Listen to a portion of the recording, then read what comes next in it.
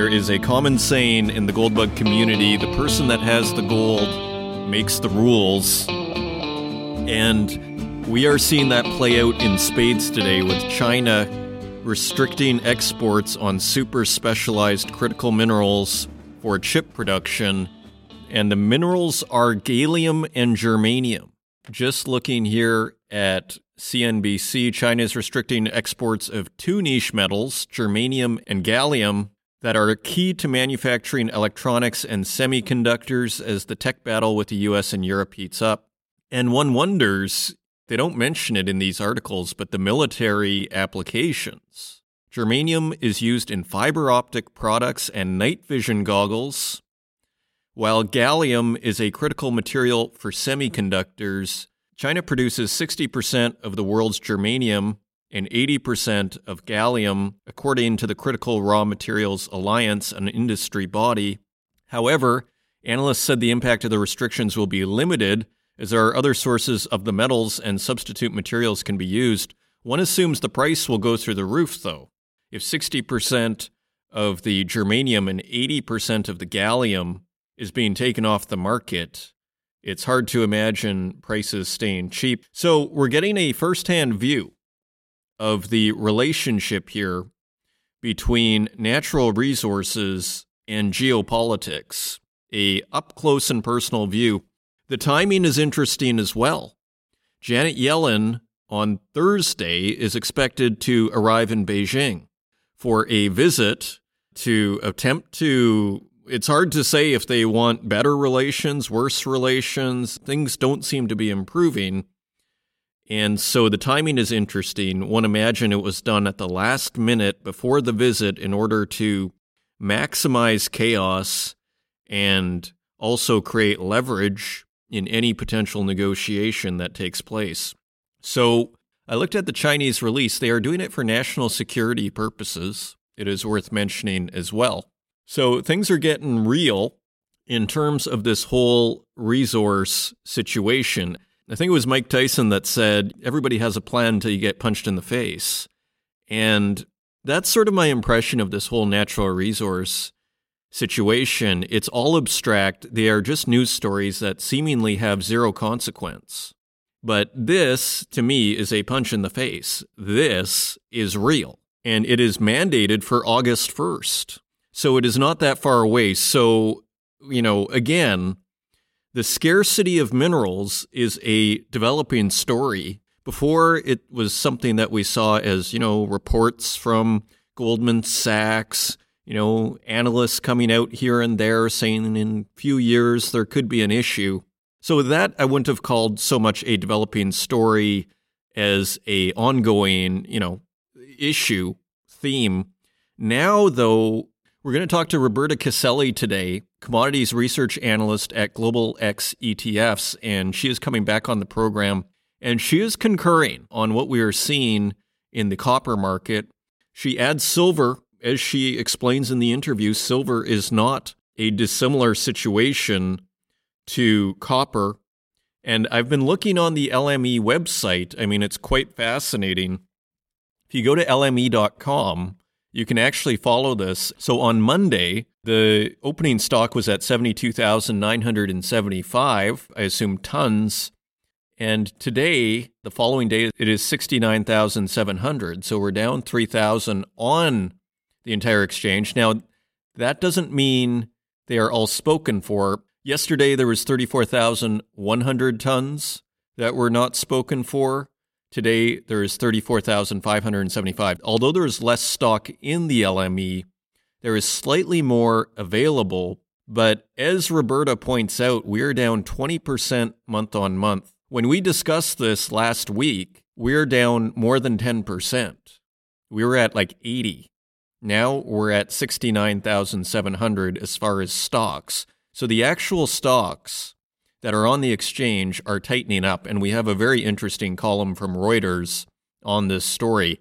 Again, this is a developing story, so if you didn't think we had enough to worry about with copper and silver, now you can add gallium and germanium to the mix, metals that most of us have not heard of.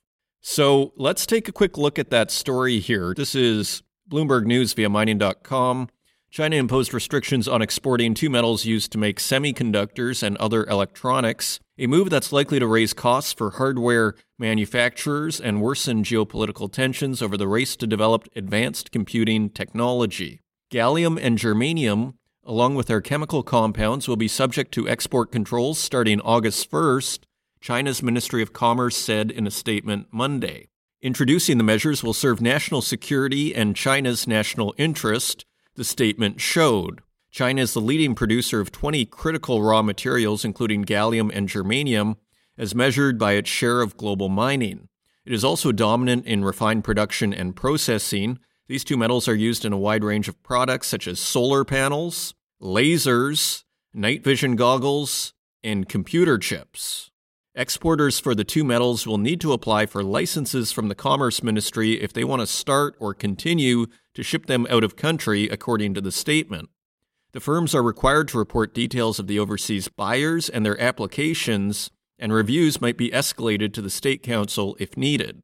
The measure is the latest development in a global battle to control technologies vital to industrial and military capabilities, and can be seen as an escalation of the worsening relationship between China and strategic rivals such as the U.S. There's also a larger meta theme that I don't want us to miss as well, which is the very idea that restricting resources can be used as a weapon. We've only really seen it, to my knowledge, back in 2010 when Japan and China were battling over some islands, and China said they were going to restrict exports to rare earths to Japan, and that was what kicked off a major bull market in rare earths, frankly, what brought me into this business to begin with. So I remember it very, very well. So we have seen it before, but we haven't really seen it since, to my knowledge.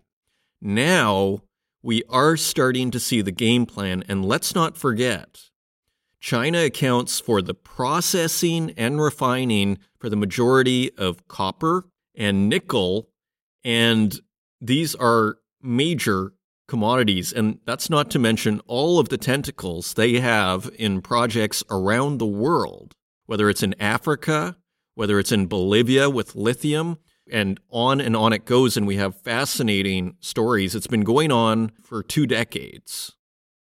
China has been collecting resources for 2 decades, whereas the West is really only clued in, as someone who's been in this business since 2012, I would argue the West is only really clued in at earliest with COVID. That was the first time really in the West where everything went from abstraction to, okay, the grocery store's shelves are empty. This is impacting me. This isn't just another news story that has zero impact on my life. That happens to someone else somewhere far away in the world. That might as well be a fictional tale as far as my, boots on the ground, practical, how it affects my day-to-day life. Now we're getting a sense for it. And again, people talk about a second wave of inflation, and I'm very sympathetic to this story because I think one of the kind of wild aspects of the inflation so far is we had a big jump once Russia invaded Ukraine. We did have a large jump in many commodities, from oil to copper to nickel to tin and zinc and everything. Really jumped, but it has come down. Yet in places like England, inflation is quite sticky. Apparently it's coming down in places like North America and Europe, but interestingly, they are still having a problem with things like rents, like housing.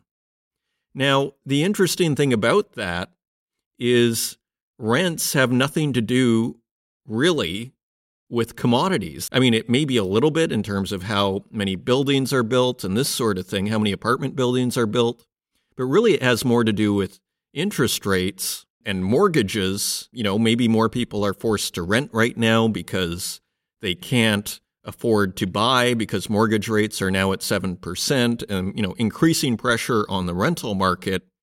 So all to say, we're having what they call sticky inflation, yet commodity prices are at pretty, what I would call, normal levels.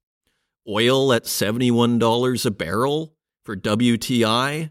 Copper still below $4. Gold still below $2,000. And nickel still below $10 a pound, despite everything. And then compounded with that, precariously low stocks in copper, in aluminum, in silver, as we're going to hear today.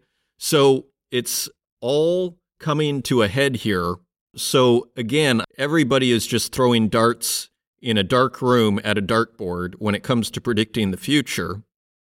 All that being said, one could imagine a supply-side inflation at some point, whether it's if things keep growing, or even more precariously, if things slow down and we still run out of the metal.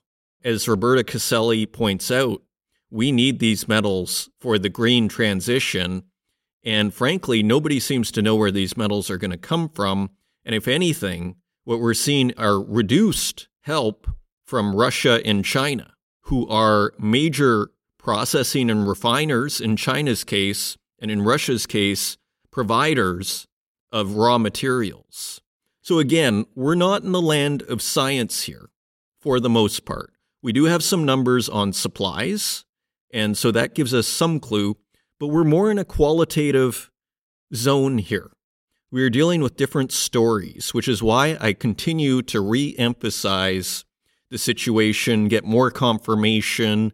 That is basically what we get today, is more confirmation from Roberta Caselli that our suspicion, our models on what the situation is out there, we're getting more, I would say, confirmation. We're never going to be 100% certain. We're not in the land of mathematics. We're not in the land of quantitative data. We're dealing with stories. And yes, there is quantitative data on supplies, which we are looking at on the LME. As Roberta points out, Chile, we just saw a story, is down 14% on the month, year on year. Meaning a year ago, I believe it was in the month of May or June, the amount that Chile is producing is 14% lower. So this is also feeding into it. And finally, listen to this. The interim CEO of Newcrest is sounding the alarm, a terrifying future if miners and regulators don't step up. So again, I keep saying here, the CEOs are the best paid people in the minerals industry, in the resource extraction industry. The highest paid people are the CEOs. So therefore, they should be the most informed people. If you're taking in over $1 million a month for your job, you better know what is going on out there in the world of copper, gold, silver, iron ore, aluminum, you name it. You better know what's going on if you're getting paid that much money. And my assumption is these people are the most informed in the world. You heard Robert Friedland last week with what seemed like a cri du cœur on what could happen in the copper market. Now we have Newcrest, interim CEO, saying a quote-unquote terrifying future awaits us if miners and regulators don't step up. So we have another fascinating program for you here, as increasingly natural resources are playing a bigger and bigger role on the chessboard. You could argue they are the chessboard, and we at the Northern Miner have been covering this topic for over a century, since 1915. So you know where to come if you're looking for this kind of information on what is happening on the chessboard, with the chessboard. Come visit us at northernminer.com and mining.com. We are here to inform you. We've been doing it for over a century. If you want to find us online, you can find us at northernminer.com. You can find us on Twitter at Northern Miner, and on Facebook, LinkedIn, and YouTube, where we also host these podcasts, and wherever podcasts are available, including Spotify, Stitcher, Apple Podcasts, and SoundCloud. And with that, let's turn to the news. And turning to the website, just a little bit from this column. This is Reuters via mining.com, and the columnist is Andy Home. It's quite complex in the middle of the article, but I did just want to highlight some of the issues here. So this was written last week when actually there was more copper at the LME.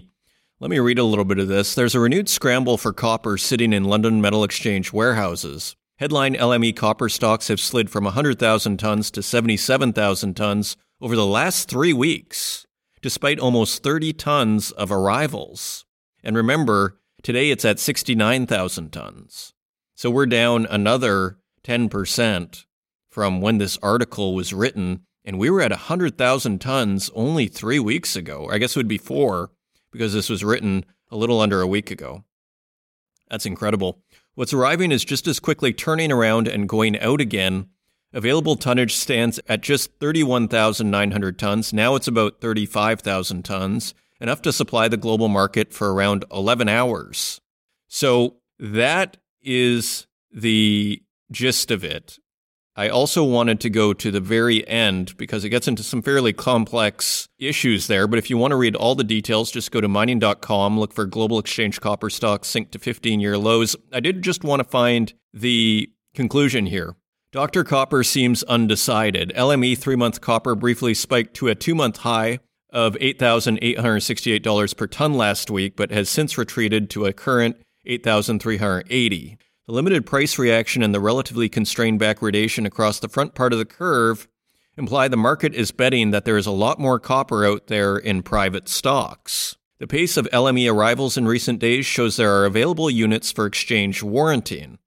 Physical premiums are soft across all 3 regions due to weak spot demand, according to Fast Markets. Surplus metal, however, is not sticking in the LME warehouse system, leaving visible inventory a bull flag in an otherwise bearish landscape. Either global exchange inventory rebuilds over the seasonal summer soft spot for Northern Hemisphere demand, or the market is going to have to rethink just how much copper is really out there. So it seems Andy Holm over at Reuters is saying there may be a little bit of a disconnect in terms of the price. Continuing on, this is Bloomberg News via mining.com. The world's appetite for solar panels is squeezing silver's supply. Changes to solar panel technology are accelerating demand for silver, a phenomenon that's widening a supply deficit for the metal with little additional mine production on the horizon. Silver, in paste form, provides a conductive layer on the front and the back of silicon solar cells. But the industry is now beginning to make more efficient versions of cells that use a lot more of the metal, which is set to boost already increasing consumption. Solar is still a fairly small part of overall silver demand, but it's growing. It's forecast to make up 14% of consumption this year, up from around 5% in 2014, according to a report from the Silver Institute, an industry association. Much of the growth is coming from China, which is on track to install more panels this year than the entire total in the U.S. Solar is, quote, a great example of how inelastic demand for silver is, end quote, said Gregor Gregerson, founder of Singapore-based dealer Silver Bullion. The solar industry has evolved to become much more efficient with using smaller amounts of silver, but that's now changing, he said. At the same time, supply is starting to look tight. It was flat last year, even as demand rose by nearly a fifth, figures from the Silver Institute show. This year's production is forecast to increase by 2%, while industrial consumption climbs 4%. The trouble for silver buyers is that cranking up supply is far from easy, given the rarity of primary mines. About 80% of supply of the metal comes from lead, zinc, copper, and gold projects, with silver as a byproduct. And scrolling down a bit, the result is a strain on supply so significant that a study from the University of New South Wales forecasts that the solar sector could exhaust between 85 and 98% of global silver reserves by 2050. The volumes of silver used per cell will increase, and it could take about 5 to 10 years to bring them back to current levels, according to Brett Hallam, one of the authors of the paper.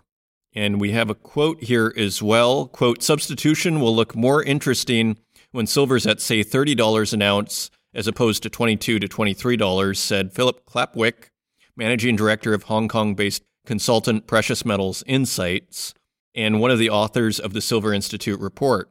There won't be a doomsday scenario where we run out of silver, but, quote, the market will restore an equilibrium at a higher price, he said. Very interesting. Continuing on, China set to boost state cobalt reserves after tumble in prices. So this is quite interesting too. Bloomberg News via mining.com. China is taking advantage of tumbling cobalt prices to build up its inventories of the metal used in electric vehicle batteries and aerospace alloys. The National Food and Strategic Reserve Administration, the government stockpiling body, may buy about 2,000 tons of cobalt, according to people familiar with the matter. The agency invited 3 local refiners and a state-owned trader to a meeting in Beijing last week to discuss the potential buying agenda, said the people, who asked not to be identified because they're not authorized to speak publicly. The purchases will likely happen in the second half if the tenders are accepted, they said. So, more evidence that China is just stockpiling metals, this time cobalt. Another story, this is Reuters via mining.com. Bolivia taps China, Russia's Rosatom in bid to unlock huge lithium riches. So Bolivia is partnering up with China and Russia to mine its lithium. Bolivia has signed lithium agreements with Russian state nuclear firm Rosatom and China's CITIC Guan Group, the South American country's government said on Thursday, as it looks to develop its huge but largely untapped resources of the battery metal. The deals, which envisage total investment of $1.4 billion, follow a similar agreement in January with giant Chinese battery maker CATL, another potential win for Beijing in its efforts to lock supply of the metal used in electric vehicles. And we have a quote, "With these deals, our country will be able to produce some 100,000 metric tons of lithium carbonate in 2025 in the Uyuni, Coipoza, and Pasto Grandes salt flats." Minister of Hydrocarbon and Energy Franklin Molina said at an event in La Paz. Continuing on, China jumps ahead in the rush to secure lithium from Africa. Bloomberg News via mining.com. So what we see here is China is not slowing down one bit in its attempt to acquire more natural resources. China's early move to tap new centers of lithium supply across Africa is reaping rewards, helping the top electric vehicle battery producer navigate a tight market for the key metal. Spurred by a flurry of investment from Chinese companies, mines across the continent are forecast to increase production of lithium raw materials more than 30-fold from last year's volume by 2027, according to S&P Global Commodity Insights. Africa will account for 12% of global supply by then, compared with 1% in 2022. So very interesting. Continuing on, Stellantis signs deal with Conoco for supply of battery materials. This is Reuters via mining.com. Stellantis has signed an offtake and equity investment agreement with Australia-listed Conoco, the latest of a string of deals aiming to give the carmaker stable supply of key materials for vehicle batteries. Based on the binding agreement, the Franco-Italian automaker will get 35% of future production of battery-grade nickel sulfate and cobalt sulfate from Conoco's exploration projects in Norway for 9 years, the two companies said on Friday in a joint statement. Stellantis also agreed to buy new shares in Conoco worth €5 million, giving it a 20% stake in the company and the power to appoint one board member, they added. So it sounds like a pretty early project, interestingly. They are brownfield and greenfield battery metals exploration projects in Norway, which include nickel, cobalt, and copper. So car companies partnering up really with exploration companies. Pretty fascinating. Those are your news stories. Now, let's take a look at metal prices.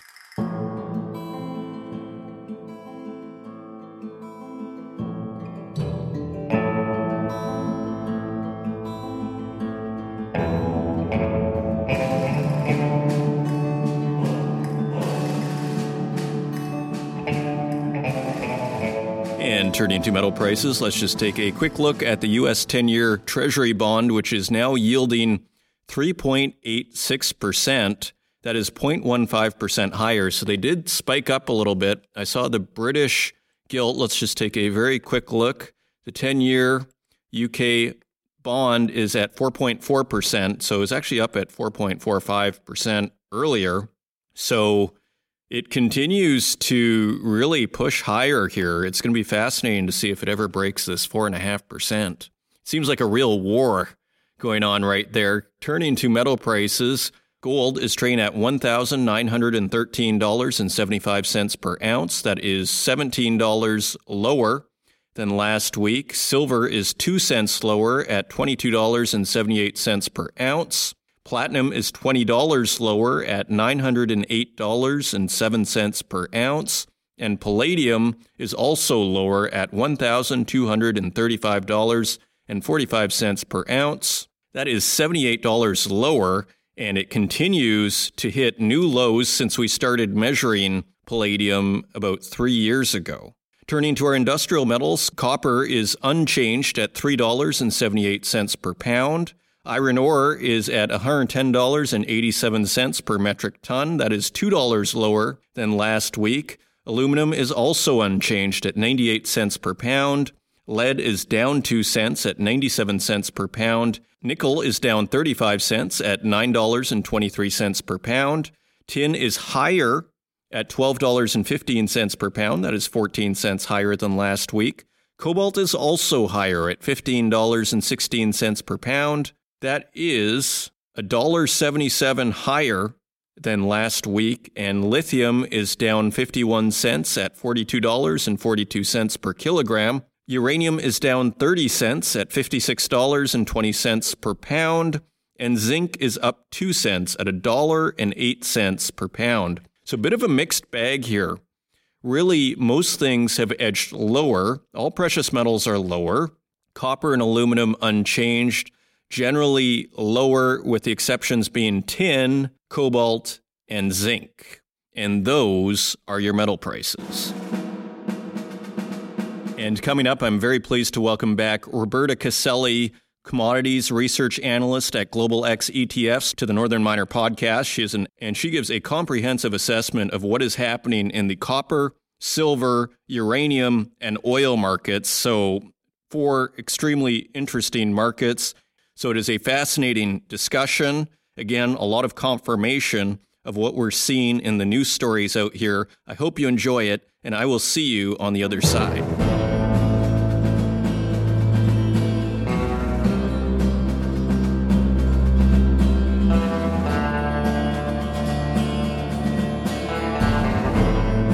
Joining us today, I am very pleased to welcome back Roberta Caselli, commodities research analyst at Global X ETFs, to the Northern Miner podcast.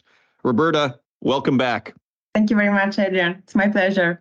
Well, the pleasure is mine. I still remember our last conversation, a comprehensive view of copper. What fascinated me, I think, most, and what was most memorable about the last conversation, was this focus on the Chinese property market and its relationship with copper. And I believe that you were saying that it seemed like Chinese housing starts, or that people were building more houses in China, and that this was ultimately bullish for copper. So picking up where we left off, where is that thesis? Did that turn out? How are things going in the copper market from your perspective? Sure. So I think that now in regards to China, we are more in a wait and see mode until the next Politburo meeting in July. And that's mainly because of the potential further stimulus that China could reveal. And indeed, as I was saying last time, we were expecting a rebound mainly as a consequence of these steps of stimulus that have been announced since last year for restoring domestic confidence in the real estate market. And so that's a narrative that is still playing out and we are still following. And in regards to the latest data points that we have, actually, China copper refined demand is still higher than its 5-year average, and also year on year. But that is also linked to the base effect of the zero COVID policy last year. But at these price levels, we see that the import arbitrage from China is open again, and this is weighing once again on visible inventories. I remember last time in our prior conversation, we mentioned how the level of visible inventories was dangerously low, at a record low, and this is still the case. In particular, in the LME inventories, the latest data point actually shows a further decrease month on month of about 20%, and a further decrease if we look at the 5-year average of around 50%. So again, I think that here in this last quarter, some bearish pressure on the copper prices came from expectation of low manufacturing demand. And also, for example, if we look at the latest June China manufacturing PMI, still points to a contraction at 49. So to give you more context, this indicator has been in expansion territory for the first 3 months of the year, and now it is in contraction for the last 3 months. But again, as I was saying before, a substantial change in the sentiment could be brought by potential more China stimulus announcement in their next meeting in July. And say other factors that had an influence somewhat bearish on copper prices lately were also a firmer than expected US dollar, and also the narrative of the macroeconomic narrative of the central banks that seems that are still set to continue raising interest rates and potentially further cap industrial output. But again, these factors are more exactly cyclical and less linked to the more longer-term narrative of copper linked to the tailwind coming from the clean energy transition. It's so interesting you mentioned this drawdown in inventories on the LME. I mean, I was looking at it myself. I've started going to the LME website just out of curiosity, and it is quite dramatic. So did you hear, for example, these stories that have come out in the last couple of weeks about all these canceled warrants and this, I think it was in Bloomberg where, significant amounts of copper are being taken for delivery, and what seemed like a surprising amount to the reporters, like an unusual amount. And it seems like it's supposed to come off in the coming weeks and that it's already started to leave. So did you see those stories, and how much of a red flag is that for you? Yeah, so I would say that supply and inventory risk are a consideration with copper, as I mentioned, being a core material building block for renewable power grid and electric vehicles infrastructure. And so I would say that the demand side that I just discussed in the short term is just one side of the story, but then there is the production disruptions, factors in key South and Central American regions that add to concerns that the copper market may be heading into a deficit. And so there are still supply disruption concerns and project delays. And so, for example, on Friday, fresh data on copper production in Chile reported another decline, continuing a string of disappointing news in terms of production data from a country that normally provides more than a quarter of the world supply of copper. And so, to give you the data point, May's output was 14% below May output of last year. And overall, Chile copper output this year could sink as much as 7%. And of course, these supply disruption and project delays weigh on inventories even more than the imports and demand. Interesting. So you also have pressure from the supply side, then you're saying, as we've been seeing stories with Chile, seems to be struggling to maintain last year's output. I think I saw a 14% lower this year, regarding the last month or so, if I remember that correctly. So, yeah, right. Correct. So this is pretty interesting. So I guess just before we move on from copper, then, where do you see this going? Like, it seems to me the dynamic is we have macroeconomic factors which may be bearish. The Fed is hiking and problems with growth in China. But nevertheless, we have what we might call a extraordinarily tight inventory situation. So at any point, I mean, I guess the risk is to the upside. One would think that if there's any kind of growth or any surprises to economic growth, I mean, it seems like this would be quite bullish. Is there anything you would add to that or change? Yeah, I agree with your recap, I would say. And definitely we believe that copper at this price level still present compelling investment opportunities. And also from an investor positioning point of view, measured, for example, by the managed money net length, we have observed a renewed interest in copper over the last month, both in COMEX and the LME futures market. And as mentioned before, this is also linked to the more long-term energy transition narrative, where the clean energy demand for copper is key. And so we have also seen many governments investing a lot to develop renewable energy. And so the copper dynamic is not just linked to countries such as China, but also United States and Europe are increasing their share of copper demand. Indeed, we have seen in the Inflation Reduction Act initiative to provide credits to buy electric vehicles, Europe to increase its demand for copper, to accelerate its shift to renewable, to win off Russian gas. So these factors are playing an important role beyond the macro story. Okay, and very quickly, before we move on to silver, another one of your specialties, if things do pick up in the global economy, and even if they don't, do we know where this copper is going to come from? Because we see these almost panic-like statements, say from Robert Friedland last week, copper's going to go up 10 times. We have Goldman Sachs head of commodities, Jeff Curry, saying, it's going to pull in oil like oil did when it was $10 a barrel and going up to 150. Do you have any sense in your mind of where that things might not be so bad, and that really, if things pick up, do you know where it's going to come from?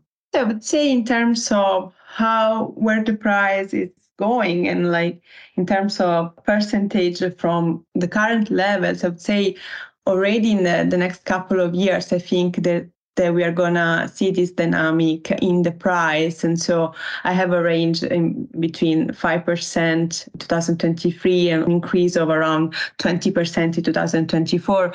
But as mentioned, copper characteristics and the consideration that is used almost everywhere means that the prices are also very linked to economic cycles. So the macro story could be very important in terms of price swings, but I would say in the next couple of years, we could see already a substantial breakout higher from here.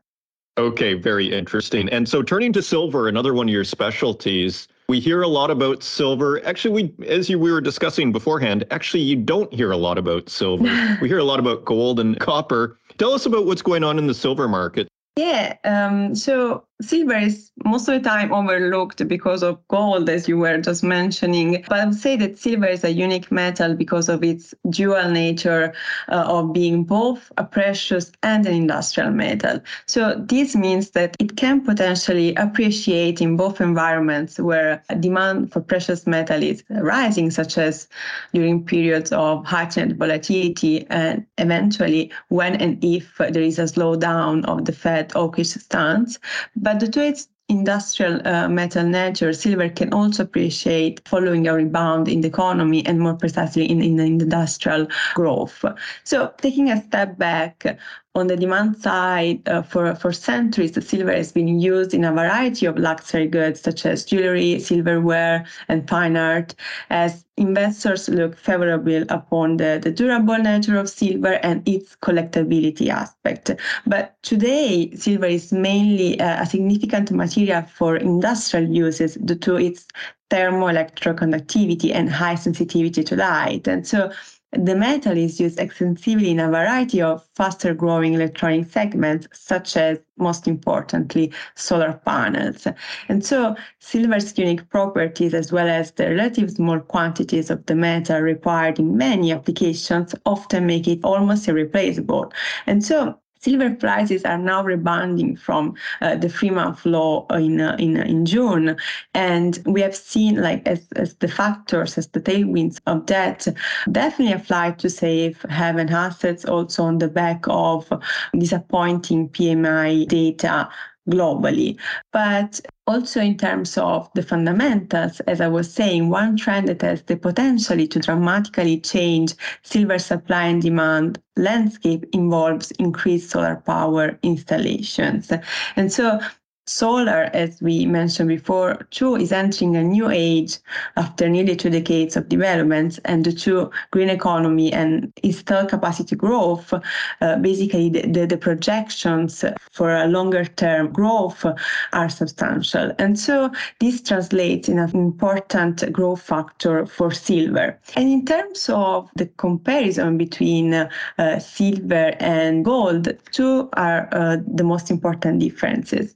First is the fact that gold is trading more as a precious metal. Indeed, the industrial usage of gold is less than 10%, while the industrial usage for silver is more than 50%. And also the difference in the market size. So the market for gold is enormous, while the market for silver is much smaller. And that means that silver could be thought as a leverage play on gold. And one indicator I would use here is the gold to silver ratio. It is the most useful at its extremes. So this ratio is used to represents the amount of silver required to purchase 1 ounce of gold. And normally over the last 30 years, this ratio has been at an average of 65. Currently, the ratio, I've seen that this morning, is near 83. And this could actually indicate that silver is undervalued relative to gold. And that makes it very interesting. As said, this ratio is the most useful at its extremes. And when it is around the extremes, so around 80, it could trigger a mean reverting mechanism. That is so interesting. So if you're a precious metals investor, there is a case that could be made that you should be rotating back and forth between silver and gold as this ratio goes to extremes. That is fascinating. So in terms of then the supply, what are you seeing there? Like, we hear about a tightness in the silver market. These are just stories you hear, on YouTube, though. Like, do we have a similar dynamic to what's going on in the copper market? Do we have lots of silver in stock, relative to previous years? How are we doing in terms of supply? Yeah, that's an interesting question, because again, some of the dynamics that was underlying on the copper market, we can find also those dynamics in the silver market in terms of risks coming from also the regulation side of things and project delays. So, for example, now on the supply side, changes in the Mexican regulation could make it more difficult for mining conglomerates to be granted mineral concessions, and so increasing the risk that corporations may cut back on investments in new projects and putting Mexico's status as the world's top producer at risk. And also Peru, it is the second one. We have seen silver production falling due to similar project delay. And so actually multiple market participants have raised scarcity alarms in light of the rising demand I just mentioned for silver that is brought on by the shift to renewable energy sources. And in terms of inventories, as I believe I mentioned to you also last time, we are still at low levels, both in COMEX and the London Bullion Market Association. We have seen a small increase in the last week or so, but still at very low levels. Okay, so we have two other areas here that you focus on. So I want to jump to those while we still have time. In terms of uranium, what are you seeing in the uranium market? It's been a tough trade for the first, since 2010 to 2017 or so. It's been better recently. We're seeing the price perk up a little bit, edge higher a little bit in the last few weeks. What are you seeing in uranium? Yeah, definitely. So the role of uranium and nuclear energy is definitely becoming increasingly important, mainly for three reasons, and mainly for the consideration that nuclear is firstly a clean and then reliable and efficient energy source. So nuclear is key to the energy transition. It's one of the cleanest methods of producing electricity, but it's also very reliable, more reliable than other sources, as the nuclear reactor can operate at full capacity more than 94% of the time. But nuclear power is very efficient too, in the sense that it can generate thousands of times more energy than that released by burning similar amount of fossil fuels.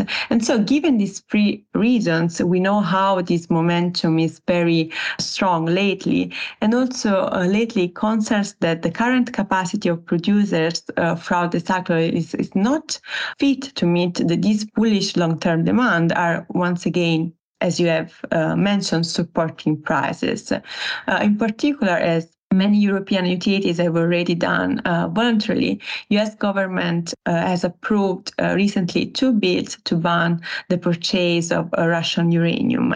And this translates in straining the resources of the few remaining converters and enrichers on the west side. And so there are supply worries, and supply worries have been further compounded by the fact that Russian companies have won some contracts to mine uranium in Kazakhstan, that is the first producer, so endangering somewhat the neutrality of the world's top uranium miner and increasing these worries. But overall, we see that the need to decarbonize the global economy and at the same time finding a reliable energy supply, meeting rising energy demand, definitely are supporting nuclear energy. So, for example, we've seen nuclear energy being framed as a climate change solution in the U.S. Inflation Reduction Act, and also the possibility for countries to begin to stockpile uranium as a backup power source could be very important when it comes down to energy security. And the enrichment market is also very important, and that too could change and extend output amid these developments. Maybe the last thing I would mention here is also that in terms of the stigma attached to nuclear and in terms of the perceived risk with nuclear energy, the industry lately has implemented a safe, technologically proven means to transport, store, and dispose of nuclear waste. Okay, excellent. And yeah, I'm even noticing among environmental friends, just anecdotally, friends who are, not necessarily for mining, but they actually are quite supportive of nuclear power oftentimes. So the narrative is definitely shifting. So just very quickly on uranium then, before we go to oil, do you have any sense of when we could potentially, when trends might converge, where things might get tighter? Do you have a sense for that? Or do you have any sense for kind of where the market is going, at least in the midterm? Yeah, so in terms of incentive price, I would say that according to the different mining companies, the incentive price ranges between 50 to 70, and now we stand around 56.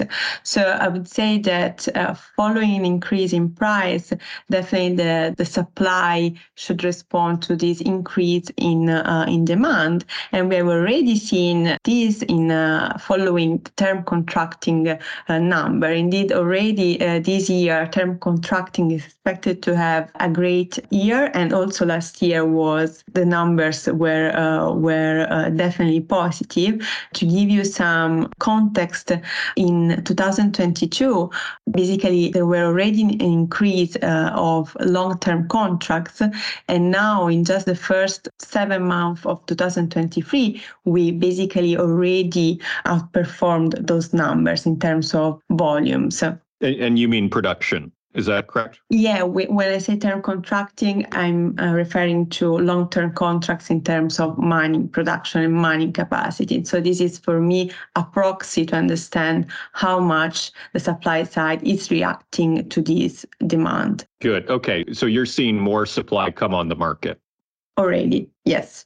Okay. So turning to oil then finally, it's been a very interesting market to watch for the last year, and it is crucial for miners in terms of their profit expectations and just, their cost of doing business. It is energy. Again, we see all these things with OPEC Plus and maybe trying to reduce supply. We see the SPR, the Strategic Petroleum Reserve in the U.S., seemingly still being, I think, added to the market, amazingly, at least from what I understand.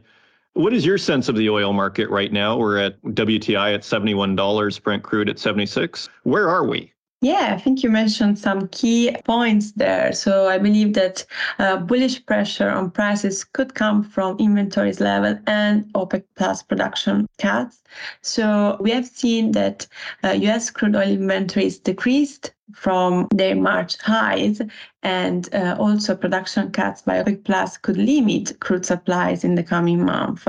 We know that at the latest June meeting, they agreed to extend the cuts already proposed back in April, and these cuts could remain in effect until the end of 2024, with the possibility of an extension to 2025, actually. And I believe that from this last meeting and from these dynamics, it was clear, and Saudi Arabia made it clear that it would take any step necessary to stabilize the oil market. And also from market structure point of view, if you look at the forward curve of WTI, the forward curve remains in a backwardation that suggests tight supply too. And as you mentioned, a further bullish pressure could come from the decision of the US Department of Energy that also plans to purchase more oil to replenish the strategic petroleum reserve. This is on one side. On the other side, there is still high volatility because at the same time, as we have seen before, the Fed could further increase rates as inflation remains still high, and this could hurt the outlook for the global economy and energy demand. And also the slowing recovery in China, as already mentioned, that is also for oil, very important, being the world's biggest crude importer, can balance somehow this bullish pressure that we just mentioned. Overall, I would say that oil price volatility and uncertainty are likely to remain high.